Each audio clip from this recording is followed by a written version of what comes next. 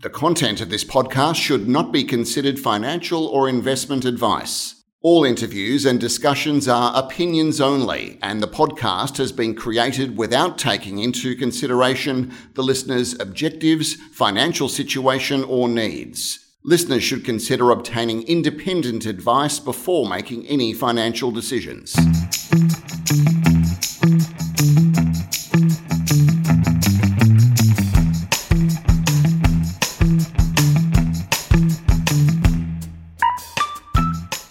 Hi, welcome to another edition of Health Kick. I'm Tim Borum. Today we're talking not so much about drug development, but delivering the medicine into the body in the most efficient way. As a general rule, the faster you can get the drug directly into the bloodstream, the more useful it's going to be, which I guess is why needles and injections remain so popular despite their scary reputation. They deliver sort of almost 100% of the payload. But there are alternative ways, and injections sometimes aren't suitable. I've got with me the newly minted CEO of Suda Pharmaceuticals, Dr. Michael Baker, with me to talk about these things. The relevance is that Suda is reformulating common drugs into oral sprays as an alternative to tablets and pills. The idea being that the mouth lining is a much quicker route to the bloodstream than the stomach. Suda's got a vast portfolio of 300 patents, but it's focusing on a handful of drugs these days. These include a spray version of Viagra and an insomnia drug that's sold under the Stilnox brand. Of course, it's recommended you don't take both these tablets at once. Now, Michael, I don't suppose you've got a coronavirus spray on the slate, have you? Firstly, thanks for having me, Tim. No, we don't have that. Unfortunately, I don't think spray vaccine's going to work. But in terms of what you do have on the slate, now you recently took over from Stephen Carter, the former CEO, in November, so pretty recently. Stephen had run the company for about 9 years, all the way since listing, I think. So does that imply sort of a key change in priorities for the companies with yourself at the helm? Thanks, Tim. Look, it does indicate some change, and I think if you look across 2019, we did have a fair restructure of the board as well, with Paul Hopper coming on as executive director, and also David Phillips moving from a non-executive director to an exec director. So certainly, me coming in, there is change afoot, but in terms of what we're focusing on now, it is the core program of taking the medications that did exist as solid dose forms and converting them into oral sprays. Yes, but perhaps focusing on fewer than you had in the past. Correct me if I'm wrong, but I think one sort of criticism of the company was that it was trying to do too many things. Is that fair to say? Yeah, look, I think that's a fair point, Tim. So when I was first looking through the technology within the company, it was very apparent that there are a large number of products in the portfolio currently under development. And I think it's great that we have access to choose from that long list of molecules that we might consider working on. But certainly a focus for me coming in at the start of 2020 was, what are the most interesting molecules in terms of creation of value in the short term and over the medium and long term, and where do we think we best can deliver on getting those products ever closer to getting into market? So for me, it really has been a process of streamlining and refocusing the business onto the programs that I think are core to Suda's business proposition. Yeah, okay, great. And before we sort of talk further about those programs, just in terms of your background, it's quite interesting because you sort of started off in scientific research or medical research, didn't you? And then switched more to the commercial side. You were an investment manager at Bioscience Managers immediately prior to this position. That's correct. So I began my career as a biochemist, actually after completing a PhD at La Trobe University, and had an extensive research career. Did postdoctoral research at the University of Cologne in Germany, and had quite a promising research career. But during my time in Germany, I was exposed to a flourishing pharmaceutical and biotechnology sector, and so armed with that knowledge, I came back to Australia and reached out to some of my contacts in the biotechnology space, in addition to completing an MBA, and was fortunate enough to be recruited to a small biotechnology company as part of the senior leadership group to take drug peptides from the discovery phase into the clinic. And we were successful in doing that for one of the products within about 3 years. So it was a big learning curve for the company. It was the first time they'd done that, but certainly great experience for myself in going through that process. And then as those products were getting closer to clinic, I did decide that I'd be more interested in investing into a range of healthcare companies, and so decided to join Bioscience Managers. As you rightly pointed out, there was part of the investment team, and of course that was again another great learning experience in looking through a lot of different technologies, Australia-wide, but also internationally, to see what we might choose to invest in addition to then assisting the portfolio companies that we had in terms of their operational strategies, as well as their capital raising strategies. So again, great learning, and positioned me very well to come into a company like Suda, where the technology's in place, but it's really how do we go about focusing and executing on the programs that we currently have underway. Yeah, and you mentioned focus. So what are you focused on? You've got a platform, haven't you? So it's sort of a drug platform called Oromist, and it's a hydrotype or hydrotope?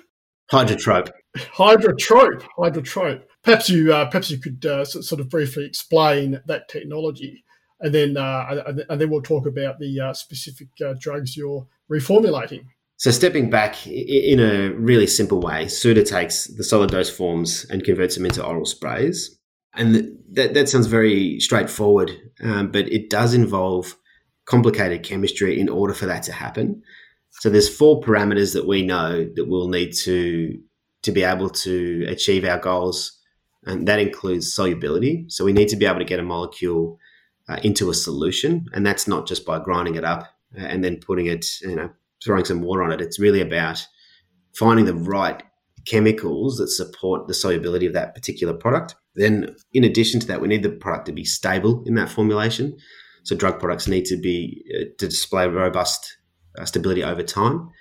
But then another important part is we need to be able to have those drugs in a format that they can permeate the lining of the cheeks or under the tongue, so that they can actually fulfill their role of getting into the bloodstream. And the last parameter is actually often overlooked. It's palatability. So these drugs also need to be in a format that tastes good, so that patients are willing to continue to use them over time. And so then you put all those things together, and then the challenge of having those products converted into an oral spray is no mean feat.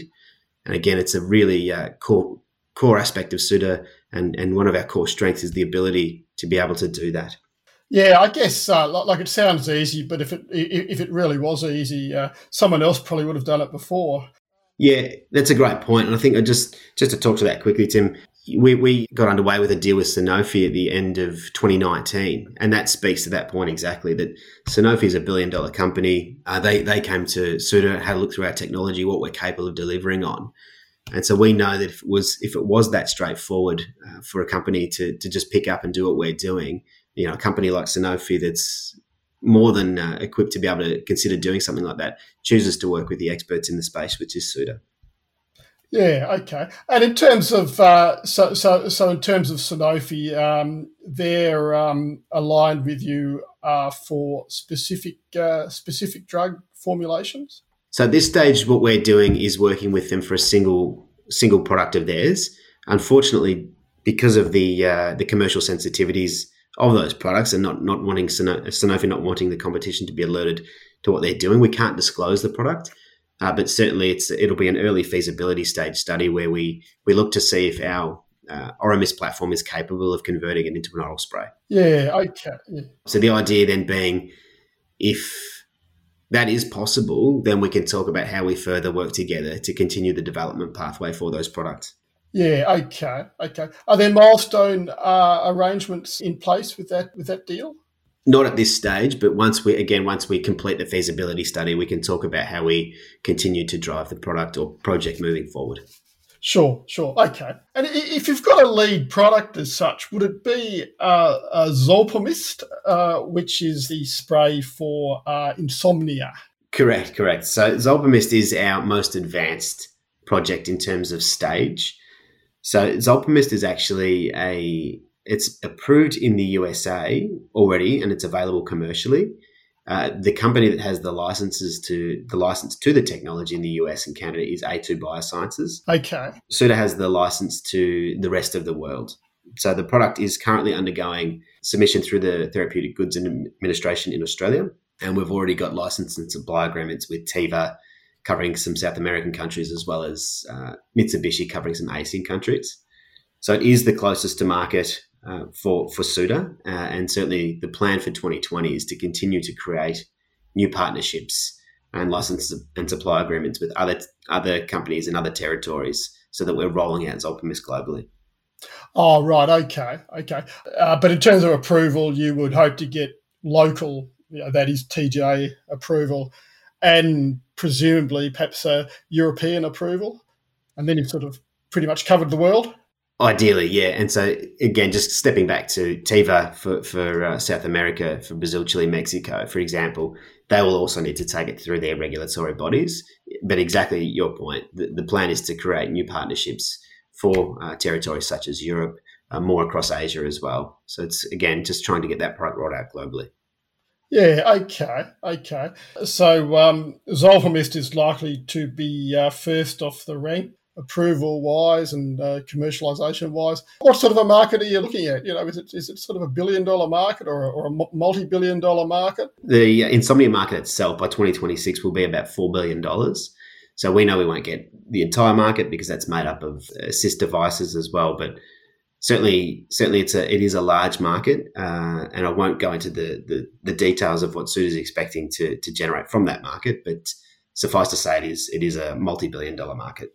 Right. Okay. And what is the drug you're actually reformulating? The drug itself is Zolpidem tartrate, and it is, as you pointed out, it's available in the US and other territories worldwide as Ambien, but also more commonly known in Australia as Stilnox. Oh, Stilnox, yes, of course. Now, the other interesting one is malaria, because the company's got a malaria spray called Artemist, but the TGA, for reasons of its own, knocked back the application. The company appealed, and then it kind of fell on deaf ears. So does Artemist have a future? Yeah, it was a disappointing outcome. The initial decision in May 2019, and then the final decision November 2019. And just to point out, though, that product did meet the individual sections of the TGA in terms of safety, efficacy, and quality. And it was when it went to the Advisory Committee on Medicines, it was actually the potential for misuse and then the likelihood that it might increase resistance across malaria endemic countries were the reasons that it was declined. So I can't comment too much more on where we're at in making a decision, because a decision has not yet been made. But we're taking legal and regulatory counsel on what are the best ways to move forward with the Artemis program. Right. Okay. So it's not dead in the water or anything like that. At this stage, we won't be committing research dollars to the program, but again, it's just taking legal and regulatory guidance on how best to proceed. Sure. It'd be unfortunate, wouldn't it, from a philanthropic aspect, if it doesn't get up, because malaria is still a major killer, isn't it? Particularly in the third world. Yeah, it is. Particularly, you're right, across the third world. So I think that's the key here. It's is there philanthropic value still in this program? And again, so we'll continue to have discussions with pharmaceutical companies across our entire platform. But certainly, when we speak to them, understanding where they sit in terms of Artemis, and again, getting that legal and regulatory advice on how we can best move forward will be important steps to take when we have those discussions. And on another front, you're interested in medical cannabis, that is a spray delivery form for various applications. You're working with another ASX-listed company, Zilera Therapeutics, which is a medical cannabis stock. How's that progressing, Michael? Yeah, it's going well. So again, we can't say too much until we've got the results are announced, but working well so far, and I find that a particularly exciting area. So we've also got another partnership with Can Pharma in the medical grade cannabis space. But looking at the medical grade cannabis space, it is an interesting area, and a great way for companies to potentially differentiate is the ability to have their medications in the form of an oral spray. So we do see that as an exciting area. And going back to the size of the medical grade cannabis market, it is quite large. Again, that'll be a multi-billion-dollar market. And so working with groups like Zalira to enable them to differentiate in that space is very exciting and a big focus for Suda.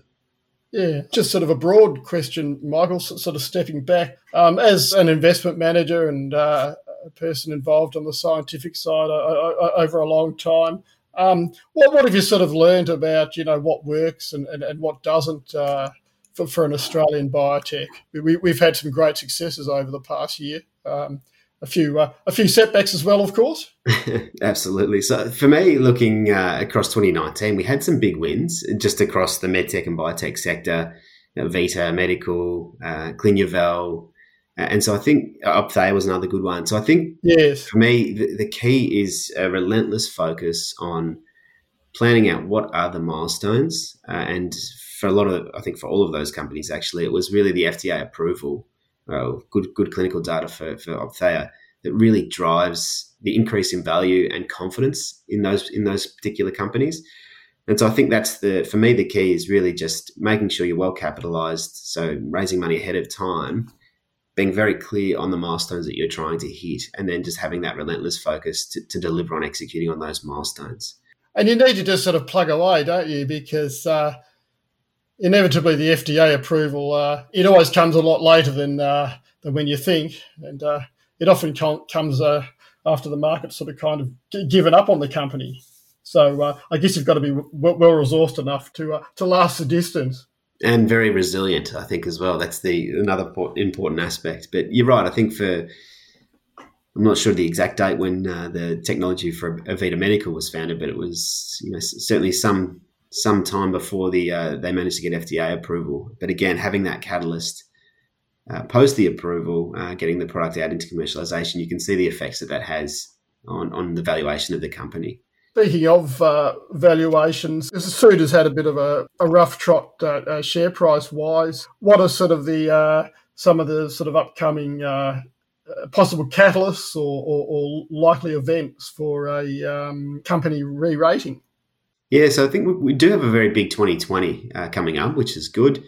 As I said, for Zolpimus, we're going to continue to create new partnerships worldwide, and hopefully we're getting more deals across the line throughout 2020. So in addition to the other deals that we've got in the pipeline for Zolpimus, we've also got the TGA readout that we're expecting to hear in 2020. For our Negrolide program, we are developing that internally, so we do expect some reformulation news to get that into an oral spray throughout the year. Again, just shows that we're getting that project closer towards phase 1 clinical trials. So they're the major catalysts. I think other deals for our other technologies will also be big drivers for the share price in 2020. Okay. And the Negrolide program, that's a cancer program, isn't it? Correct. And this is a program I'm particularly excited about. So it's a drug that was approved quite some time ago in 97 US, 2005 in the EU. It was for the treatment of patients that had increased platelet levels and a condition called essential thrombocythemia. In these cases, that can lead to clotting disorders. And so a Negrolide was developed to lower blood platelet levels. And very importantly, recent research has shown that in patients that have particular types of solid tumours, they also have increased blood platelet counts. And when those two situations occur, patients have worse outcomes in terms of their survival. So the hypothesis for Suda is that if we're able to reduce platelet levels in the background of cancer, we'll also be able to improve the survival of those cancer patients. And just stepping again one step further research has shown that platelets play a very proactive role in facilitating cancer spread, cancer growth, creation of the blood supply around the cancer cells. And so it's a very active process, and the cancer cells actually stimulate the creation of more platelets. So the plan for Suda is to create the oral spray, and in doing so, reduce the number of platelets and improve cancer patient survival. Yeah. Is it common now for a cancer drug to be delivered orally? I think the answer is no. No, not that I'm aware of, at least. And I'll probably step just to explain why we think it's so important to get a Negrolide in the form of an oral spray. If and when it's taken as a solid dose pill, what actually happens is in the liver, in first pass metabolism, it gets converted into a cardiotoxic intermediate. So that's going to be damaging and particularly unwanted in cancer patients who already have an immunosuppressed state. So by having an oral spray and allowing the drug to cross straight across the oral mucosa, so the lining of the cheek, and get into the bloodstream, we expect that we'll bypass the creation of that cardiotoxic intermediate. And so we'll have the product going straight into the bloodstream, lowering platelets, and then improving survival for cancer patients in a much safer way. Okay, terrific. All right, Michael, well, look, great to talk to you. You mightn't have the coronavirus cure, but you're working on cancer and a lot of other things. Now the company's only worth, I think, about $8 million market cap, so I guess the only way is up. That's right. So thanks for talking, Michael, and good luck. No, thanks very much, Tim. It's a pleasure chatting with you. Appreciate it.